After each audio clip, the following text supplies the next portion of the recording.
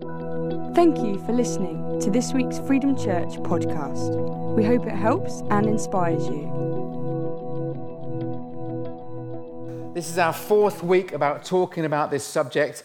Hopefully you've discovered what your front line is, the place where you and your faith meets the world, where you connect with those around you. Maybe it's your workplace, maybe it's your home, maybe it's when you are out and about, when you're in shops, when you're connecting with people in different spheres of life. What is your front line? And the first week, Hannah spoke brilliantly on the subject of modeling godly character. Remember, they all start with M's, and we talk about the fruits of the Spirit. Have to have those fruits of the Spirit in place of love, joy, peace, patience, kindness, and then making good work. I love that quote that Sarah brought from Dorothy Sayers. You know, the best thing you can do if you're a carpenter is to make good tables. So Phil, hopefully tomorrow you make a good table for that silversmith you mentioned earlier.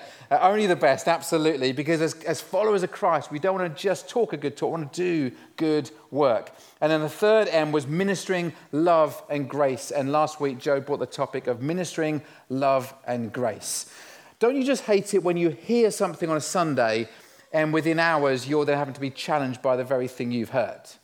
Anyone had that experience? Last Sunday, Lottie and a couple of our children were going to go away for a few days. It was half term. The house was a bit upside down with some building work going on. So we thought, we'll escape, we'll go away straight after church. That was the plan. And so we got everyone home, we loaded up the car with all the stuff, we got all the kids in the car, and just as everyone was in the car, my 82-year-old neighbour comes round and says, Sim, I wonder if you could help me. Our power's gone. And everything in me, I know you're going to struggle to believe this, but everything in me goes, seriously, I can't help you, we're going. I mean, the kids were in the car, the overloaded boot was shut, and I wanted to go, can you not see? And I literally opened Lottie's passenger door in the car and said, I'm just going to go minister grace and love. With a face that said, I don't really want to do this, but I'm going to be obedient. And I had to go round to my neighbour's house, Dr. Allen. It wasn't Trevor Lane, before you think Trevor's turned 82, who lived the other side of our house. But Dr. Allen on the other side, and bless him, he was up on a sort of rickety old ladder looking at his, fuse box in his garage, and I sort of came and tried to pretend I was helping, end up ringing the electric service instead, and got them as sorted as I was able to do so, and spent 30 minutes ministering grace and love in that time, discovering things about their story, their family, their circumstance, what God is going to be doing in their lives next. And, it was a really useful time. When I got back, the car had clouded up with sort of, where they'd all been sort of sitting there talking with hot air. And I thought, this is what it is about. And it does disrupt. Ministering grace and love disrupts your life. It doesn't come, you can't pre-book it in your diary. Could we have the power cut at a time that suits me? Isn't how it works. So that was the first 3 weeks. The fourth week, this week, we are talking about the fourth M, moulding culture. Moulding culture. We're going to talk about moulding culture. Romans 12 says these words in the Message. It uses the word culture, so I thought I'd steal it from the Message. Romans 12 says, here's what I want you to do. God helping you. Take your everyday, ordinary life. Your sleeping, eating, going to work, walking around life. Your front line. And place it before God as an offering. Embracing what God does for you is the best thing you can do for him. Don't become so well adjusted to your culture that you fit into it without even thinking. Instead, fix your attention on God. You'll be changed from the inside out. Readily recognize what he wants from you and quickly respond to it. Unlike the culture around you, always dragging you down to its level of immaturity, God brings the best out of you, develops well-formed maturity in you. That's good, isn't it? Don't be dragged down to the things of this world. Let's find what God has for us. How do we mould character? I wonder what your culture is. I wonder what your story. I had a bit of a story today from Phil and Rachel. What's your story? What's the culture you hold? What is it that you do? What is the part that you play? What's the culture of the place you work in? What's the culture of your home life? What's the culture of the family that you are from? And probably you're already putting labels onto that language. What is it like to be in those places? Your culture is your belief, your values. It's the things that form our action. It shapes our decision making. Two families will have two very different sets of cultures. And when it comes to a big family purchase like the family car, one will study for months to get the most efficient, most economic, most environmentally friendly car they possibly can. The other one will get the cheapest gas guzzler they can find. Both are set on their values and their culture. That's their choice make. One family would go, it's all about my child, get A-star grades at every single level. That's the most important thing. The other family say, you know what? I really want my child to have good friendships and relationships. And that's more important than having a high achieving outcome. Both valuable outcomes, both different cultures. You will all have these in your home. You will have your family rituals, your habits, your traditions. Lottie and I recently were meeting with Joe and Lorna, who are getting married really soon. And we talked about the family traditions that both families hold. Because one of the things you will all know, if you are married today, that when you get married to somebody, they have a different family culture. And often you don't realize this until you hit a kind of a ritual that your family normally do. So for instance, with Lottie and I, it was definitely Christmas. We hit Christmas and I was like, great, I know how Christmas works. We have no presents until after church on Christmas Day. Lottie's family, we have presents from Christmas Eve. I'm like, seriously? And I'm like, well, when it comes to Christmas stocking, my dad we would literally have a sock, one of his socks. I know, with an orange, and it was like a couple of things in it, and it'd be like a bit disappointing. Lottie's family, it wasn't a stocking, it was a sack, and it was overflowing. And obviously, my culture was the right culture, and Lottie's culture won. But that's where we've come up to. But every family has its own traditions, its routines, its habits, its culture. You will have your cultures. They are formed from an early age, and they will affect you now. The culture you were brought up in, the family you were brought up in, without getting into deep psychological world, that's affecting you now. When I was younger, my parents would always say to me, eat all the food on your plate. We didn't have a lot of money as a family, and so we would have, and a lot of us, I was one of 6, eat all the food on your plate. And I always eat the food on my plate. And some of you know last year I was diagnosed with some stomach problems, and I probably shouldn't eat all the food on my plate. But I'm hitting this cultural norm that sits inside of me going, I've got this thing about not wasting. And yet I know that if I eat, I'm going to be ill. And those things are clashing, and your culture can clash. And I want to look today about our culture, what the habits we've got in us, and the culture that we are forming around us. Derek Warlock, the Archbishop, or previous Archbishop of Liverpool, said these words, culture is the way we do things around here. In a nutshell, that's a beautiful definition. Culture is the way we do things. Maybe you don't realize you've got a culture. Last week, we were with friends of ours from Lincoln. Their children told us we were posh and we had an accent. Our kids went, no, you're the ones with the accents. You can't see your culture, but everybody else can. You have a way of doing things around here. The church has a way of doing things around here. Your family has a way of doing things around here. You have a preference to how you do things. Jesus challenged the culture of his day. He made huge statements to people at that time. You know, turning over the tables in the temple was a big statement about culture. I'm not having this. I'm not having the house of God being to turn into a place where people are changing money, and they're changing money for different things. And they say, I'm not having this. I'm not having this segregated temple. I want to change what we're doing. The way he valued women and said, no, let the children, he said, come to me and I want to hear from them. He healed people on the Sabbath. He touched the leper. He ate with the prostitute and the sinner. He spent time with those on the edge of society. Jesus was breaking the culture, the norm. He said, this is not on. I'm not going to carry on doing what you expect me to do.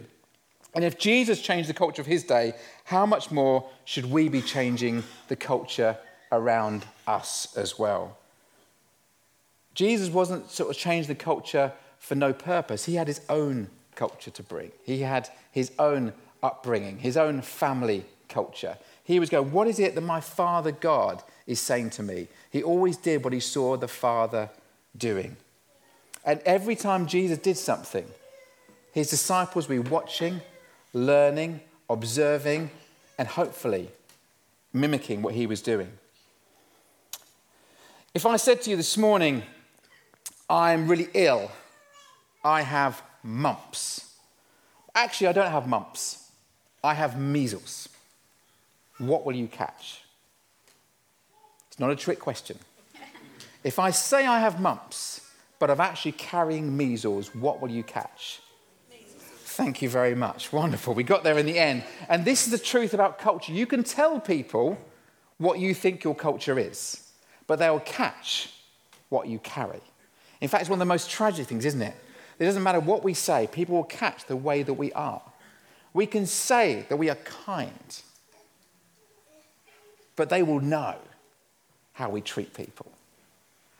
People know what you carry more than what you say. We know it doesn't always line up. People don't always listen to what they hear you say or even what they see you do. They will just know what lives inside of you.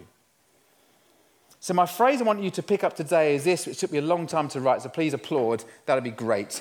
What you celebrate, tolerate, and demonstrate will be the culture you cultivate. Thank you very much. Good night. We're finished here. You wouldn't believe how long it took me on wordhippo.com. Anyway, that's a freebie. I'll give that to you.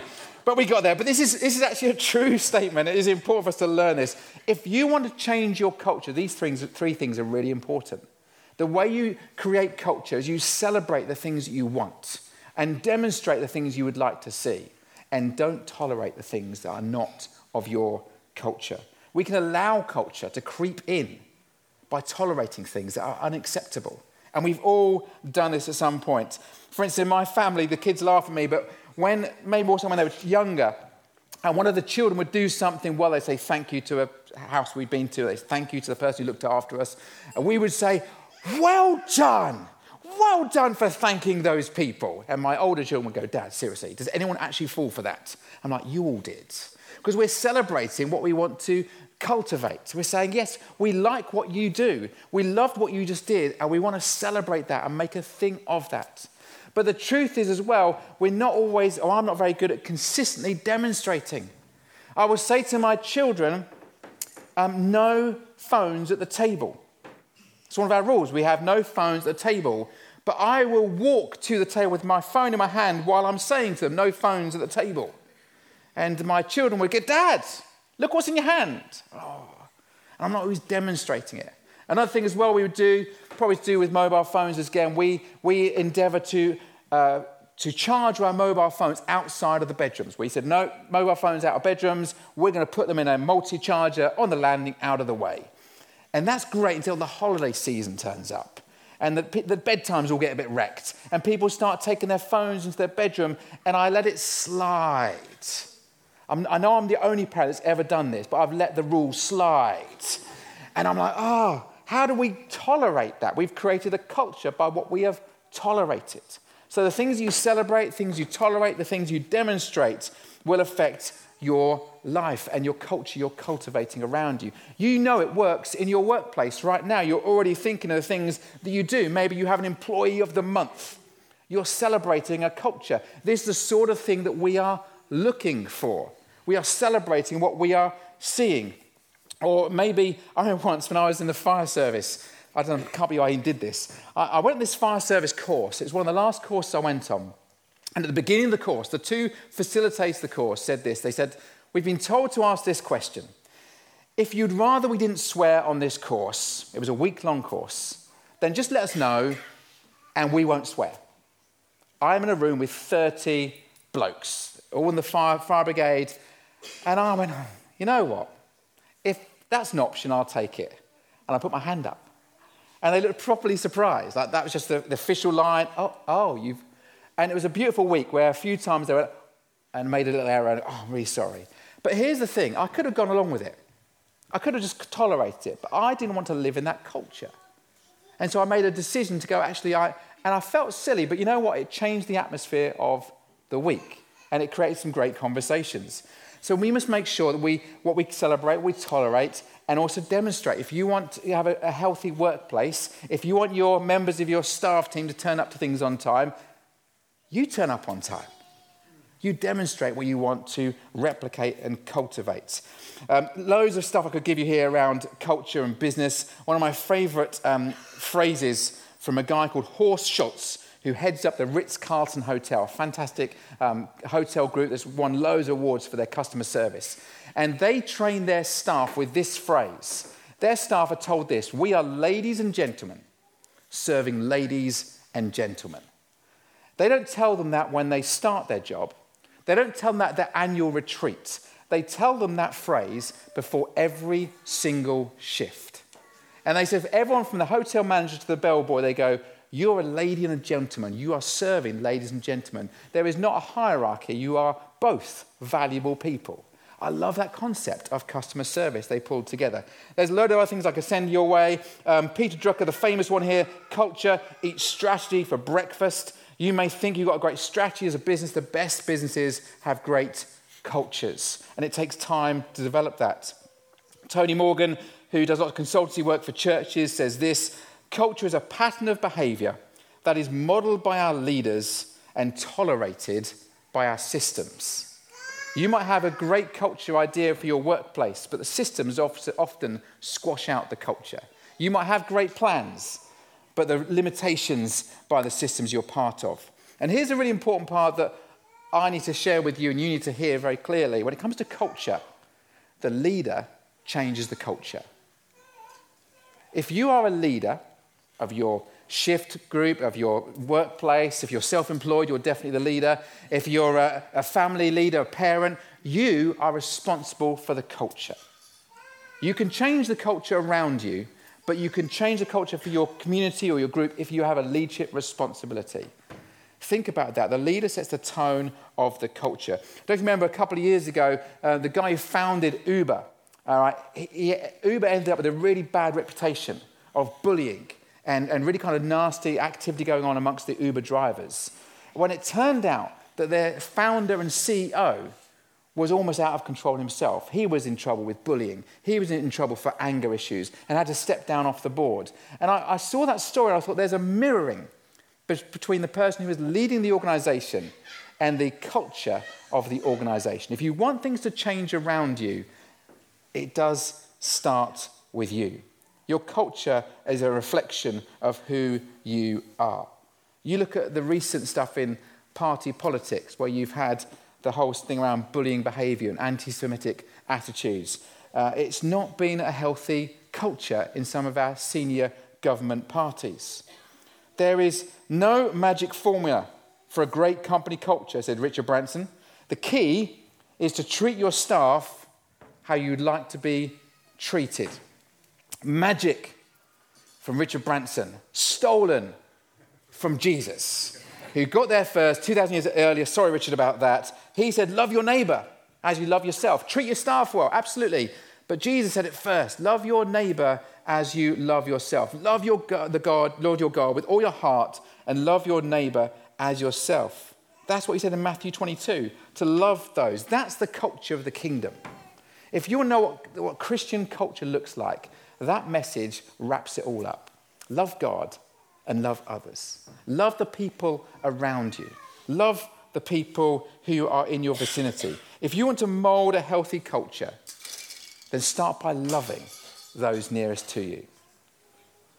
Throughout history, Christians and followers of God have always been in challenging cultures. If you are thinking right now, I'm in a difficult workplace, I find myself in a difficult situation. If you are struggling with stuff at home, in the family, and you think, I would love to have a healthy, God-led culture in my home right now, you're not alone. Think about this. Abraham was right there amongst the Canaanite tribes. Joseph was in Egypt and in prison. Daniel was a slave in Babylon. Esther was taken away to Persia. Jesus was in Roman-controlled Israel. Paul was taken away to Athens. All those people taken out of their comfort zones and put into a foreign culture. Your circumstances are not unusual, but you can change what you are experiencing. This is not your permanent home, but we have a responsibility while we are here. You know, I think the whole sort of evangelical extreme viewpoint that we're just in some sort of heaven's waiting room.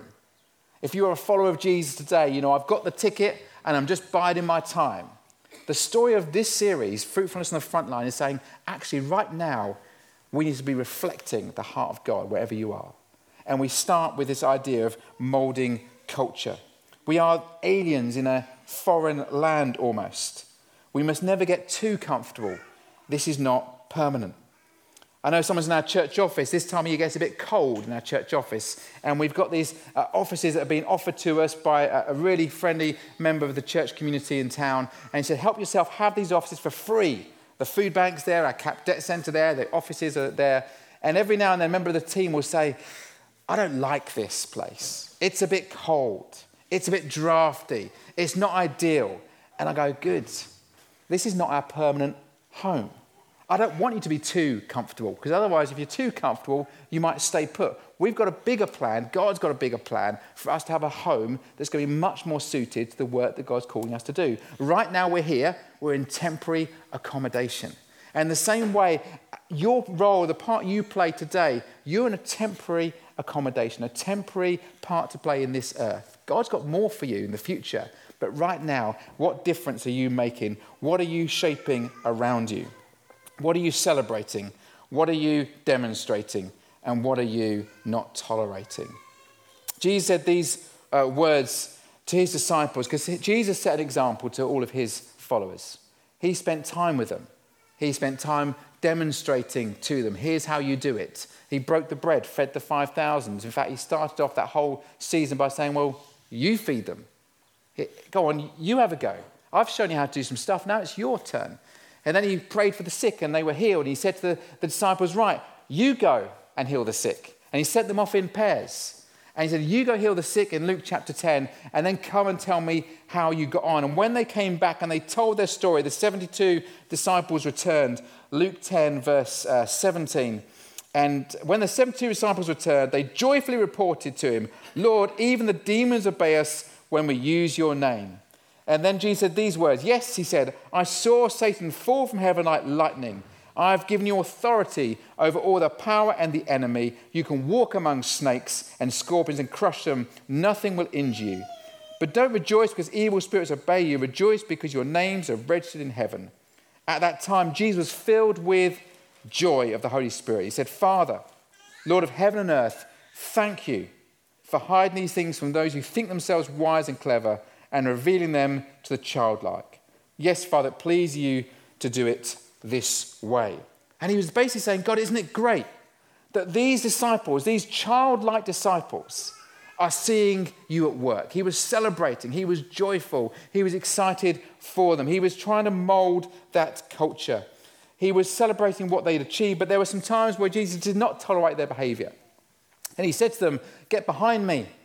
Don't you say those sort of things. When they were in the Garden of Gethsemane and Jesus' final night and they were praying and the disciples kept falling asleep, he kept going up to them and saying, what are you doing? Can you not even pray for 1 hour? Come on, I want you to pray. He didn't want to tolerate some of their behavior. And Jesus himself regularly demonstrated his disciples how to pray. In Matthew 14, Matthew 26, Mark 1, Mark 6, Mark 14, Luke 5, Luke 9, Luke 11, John 17. What did Jesus do? He took himself away to go and pray. And every time he did that, his disciples would go, you're demonstrating to us the culture of prayer you want from us. Our culture as followers of God should be simple and similar. We should just love God and love others. It's simple, but it's not easy. And that's what we're called to do. We are called to love those around us. Whether someone we meet eats 5 a day or smokes 20 a day, we're called to love. Whether they turn up to church every Sunday or have to work a shift pattern so they can't always be here, we love. Whether they have children running all around with shoes on wrong feet or children walking in single file behind them with matching outfits. They do exist. We love them. Whether they come from the wrong part of town, don't have a GCSE, have too many degrees, run regularly, or their nose is running, never have a holiday, or always on holiday, we love. That's what we do. We love. And we're not called to love the people that we like. Wouldn't it be easy if we loved the ones that we liked already? God calls us to be loving to those around us. We have been created to create this culture. Let me tell you quickly some examples of some stories I read about a lady called Rachel, who was a new head teacher in a school in a really tough housing estate. And it was a tough school. And the worst time was lunchtime. It was chaos. It was noisy. And no one really wanted to sit and eat. So what she did to change the culture, she bought tablecloths. And she bought crockery and cutlery. And she taught the children of this primary school the benefits and the value of sitting down, of enjoying eating with one another, and changed the atmosphere and the volume of the school at lunchtime. Or Diane, who baked cakes and served coffee every week for her team at work. She would invite them into her office. They'd come and join me. I've baked a cake. And then someone said, you know what, I could bake a cake next week. And then the week after, someone said, I could bake a cake next week. And it became this habit every Wednesday afternoon because Diane started to change the culture by inviting people for coffee and cake to her office. Or I love this story of Marilyn, an elderly lady who decided to befriend her local supermarket workers. She wasn't the chaplain, she just made it her mission. And each week she would go in to shop and she would go up to the staff and ask them, how are you doing? Now she is greeted with hugs and they tell her everything that's going on in their lives, and she has changed the atmosphere of her local supermarket by the way that she went shopping. Or Andy and Kate, who moved onto a new estate, and the very first week they were there, they invited their 6 neighbours of their close to come and join them for drinks on Friday evening. All of the houses responded, and now it's a regular occurrence that they get together and they have a drink together in community, or look out for each other. I'm going on holiday, could you help out? Look out for the house and that sort of thing. Because they changed the culture. What were they doing? Loving people. Moulding culture looks like loving people. It changes the thing around you that's going on, what you celebrate, what you tolerate, what you demonstrate is the culture that you cultivate. If our actions and our behaviour clash, then we don't mould Christ and mould his culture. We say one thing, we do something different. That can be a clash. When I say something to my children, but I act in the opposite way, they're like, I don't understand. How many times have you heard a parent shout at their children, don't shout? It's funny, isn't it? We do it. We shout up the stairs, don't shout. Oh, wow. And how is that meant to be understood if we're saying one thing and doing something else? If you're part of a business that treats its staff poorly, are you expressing the culture of God? Does your attitude to other road users reflect the culture of God? It's just a question. Some of you looking very uncomfortable. God is love. The way we treat people is really important. Even if you can pull out your Bible and you can point out a verse that makes you right, doesn't mean you're being loving. You may be right, but it doesn't mean you are being loving. Think about how we treat people. And when I say kindness, kindness doesn't mean letting people do whatever they want to do. You know, as a parent, I know that if I let my children do anything, they might love it initially, but it's not wise. And if we tolerate, we create that culture. We go, oh, anything's okay. Stay up as long as you want to. Do whatever you want to. That's a bad idea. I don't mean let people do whatever they want. There's a time to challenge people's behaviour, but there's a time to do it in love. Choose your moments and to ask those questions. So what is our culture here at church? We've often used the phrase contagious DNA. We've got these 4 things behind me here, these values: encounter, gather, grow, influence. I want it to be the culture of our church. I want it to be a church that has that, not just in our meetings on a Sunday, but in our homes in the community. That's really important to me. I'm also keen that we develop a sense of generosity and kindness, and that we are people of prayer. You know, if we want to be people of prayer, it starts with, the leader has to do it. You want to create a culture? It starts with the person who's setting the tone. We've got to demonstrate it. We've got to do it. We've got these prayer weeks lined up. We've got to actually create space for prayer. If we want to see a prayer space, we've got to celebrate the stories when God answers prayer, when we see breakthrough in prayer. And we also got to go when we go, actually, no, we mustn't tolerate when prayer slips off our activity. I want prayer to be the first thing we do, not the last thing we attach onto the end of our conversations. I was saying to the team earlier when we were starting our meeting, we prayed before the service this morning, and I was just referring to them at a time where I was here at church and someone in the church had just heard some pretty worrying news about a family member. They had to rush off. And before they rushed off, Dick Audie, who's part of the leadership team here, he said, before you go, can we just pray? And I thought, you know what, that's brilliant. We've got to pray before, not pray after. I think sometimes we're very guilty, I'm very guilty sometimes, of asking God just to rubber stamp what I've already decided to do. How about we pray first, to make it a culture, to celebrate it, to not tolerate, and to demonstrate it. Because when you have a really healthy culture, it helps you make quick decisions. When you know what your culture is, it's very simple to decide what to do. One of the things we say in the church, and I'm so pleased we've got some trustees who really support this, we want to be a generous church. We're generous-minded. If I'm away for a few days and a question, how do we spend our money, comes into the office, I expect the team to make a generous decision. If I come back and they say, oh, by the way, we've done this, we've made a decision, we've given this away, I'm like, fantastic. Because that's the culture I want there to be. But it starts with us celebrating it, demonstrating, and make sure we don't tolerate it. One of the biggest things that really frustrates me is if we waste church finances. I want to invest our money well, but I want us to be generous, to be kind with that, to reflect God with the finances we've been given. It's important because when we have a good culture, it makes a quick decision. If today you're sitting here today and you're thinking, I don't know what my culture is, I'm not sure what the values I hold or the beliefs I have, ask yourself this question. What is it that really annoys you? What is it that really gets up your nose? Because that is your culture. The thing that frustrates you, your culture is exactly the opposite of that. One of the things that I really struggle with most within church life is when I hear stories of somebody who's been made to feel unwelcome. We talk about people being welcome in this church. It's really important to me because it reflects the culture and the heart of God.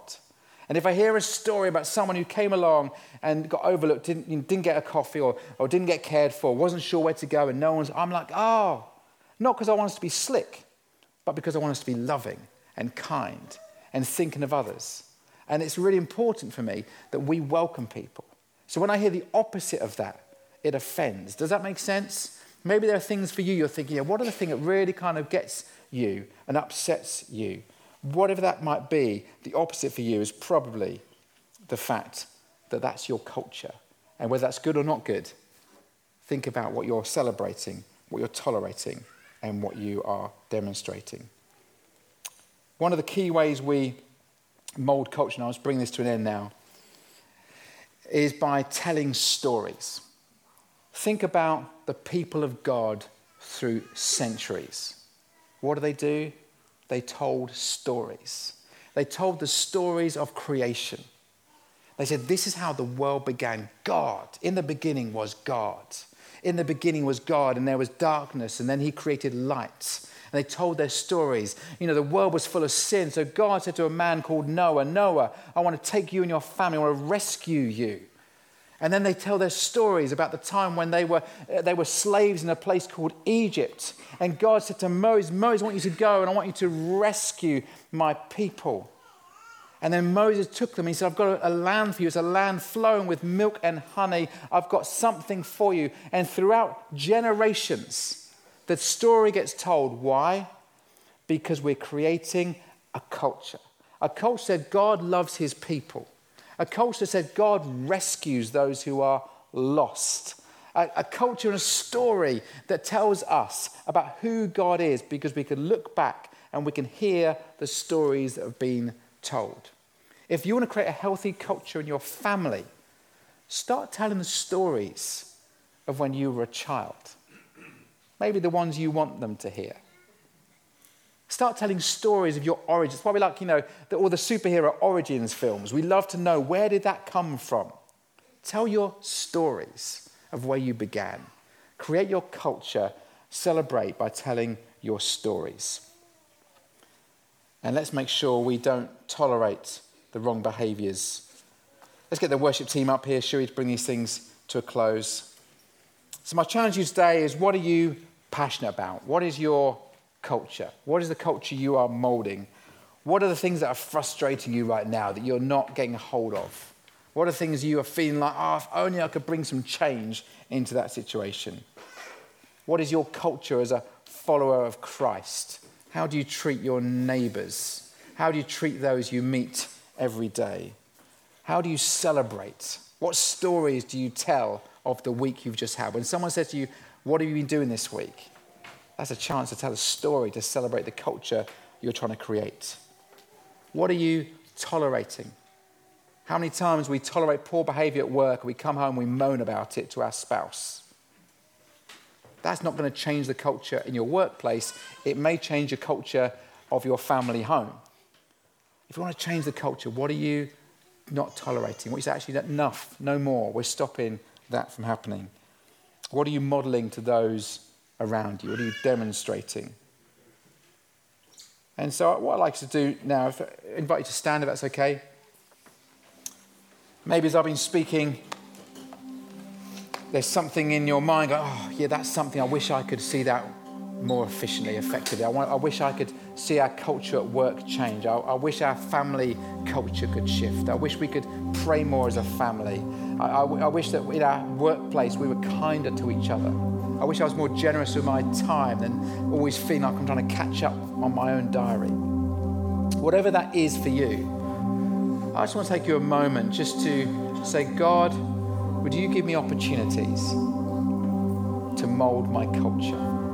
Would you give me opportunities this week to tell the story and celebrate? To stand up against an injustice. I'm not going to tolerate this anymore. An opportunity to set the example and demonstrate to those people around us, here's how I'd like it to be. Just take a moment and then I'm going to pray for us.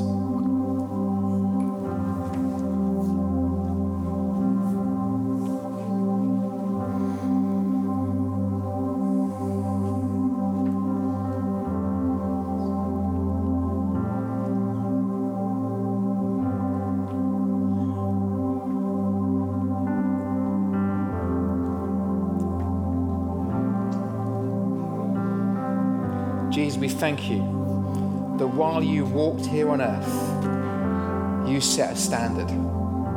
You create a culture. You're an example to your disciples, and we are your disciples today. And Lord, we want to reflect you, reflect your Father as you always did. Help us to be consistent in the way we mould culture.